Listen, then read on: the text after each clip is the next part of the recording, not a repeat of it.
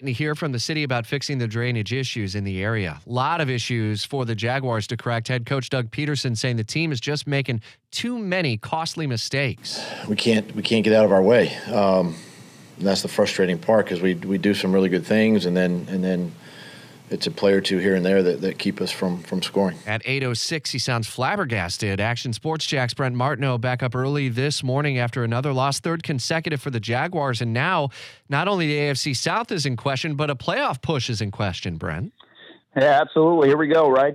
Three teams tied at 8-6 in the AFC South, and now you have somewhat of a easier schedule, I guess you would say, for the Jaguars, but both the Colts and the Texans have similar type schedules. And right now, the way the Jags are playing, it's tough to see them beating anybody. But could that change on Christmas Eve when they play a Tampa team that just looked very good against the Green Bay Packers? Jaguars need to find a way to win. And right now, bigger concerns, Rich, about quarterback Trevor Lawrence as he's in concussion protocol after that game last night. Yeah, he had two fumbles in this letdown as well. Is there a play that it's believed he sustained that possible concussion?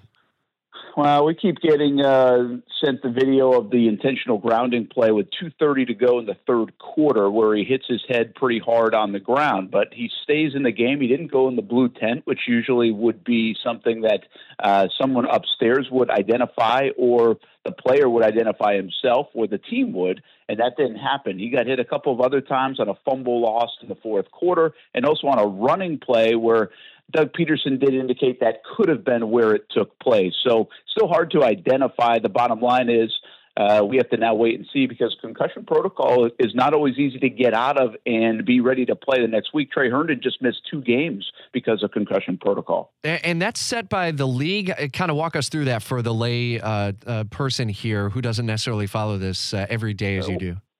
Yeah, obviously concussion protocol has been something that's been scrutinized and heavily revamped in the wake of Tua Tagovailoa last year, too. They really enhanced the things that go on to get back on the field to make sure for player safety. And you have to make sure you're clearing things on a day-to-day basis to get back on the practice field. And very few players have even had a concussion sustained and then come back and played the next game. Brock Purdy from San Francisco, the most recent player to be able to do so, but it's been few and far between. So it doesn't mean he won't be able to play on Sunday, but definitely something to monitor and watch. It's all based, Rich, on the severity of the concussion. And we didn't even know he had a concussion in that game until, or at least was in protocol, until 12:15 last night, some 45 minutes after the game. There were a lot of missed opportunities, and the turnovers, obviously, by Trevor, the fumbles that happened, that obviously is an issue. But did you get a vibe from the locker room that there is still a high level of confidence even after this December to forget? Well, I think, listen, it's a confident group. It's a resilient group. But I do think some things aren't changing, and that is the Jaguars are really making their own mistakes. Baltimore's a very good team, but we all watched that first half, and the Jaguars were inside the 40 4 different times in the first half and had 0 points. And it was all different things. It was missed field goals by a kicker who's been pretty good for them, but he's now missed 4 out of 5, a couple from long range yesterday. Trevor with an inexcusable fumble on 3rd and 17 when they were in field goal range. He didn't even get hit, and the fumble problems continue. And then the play at the end of the half where time runs out and they don't get any points.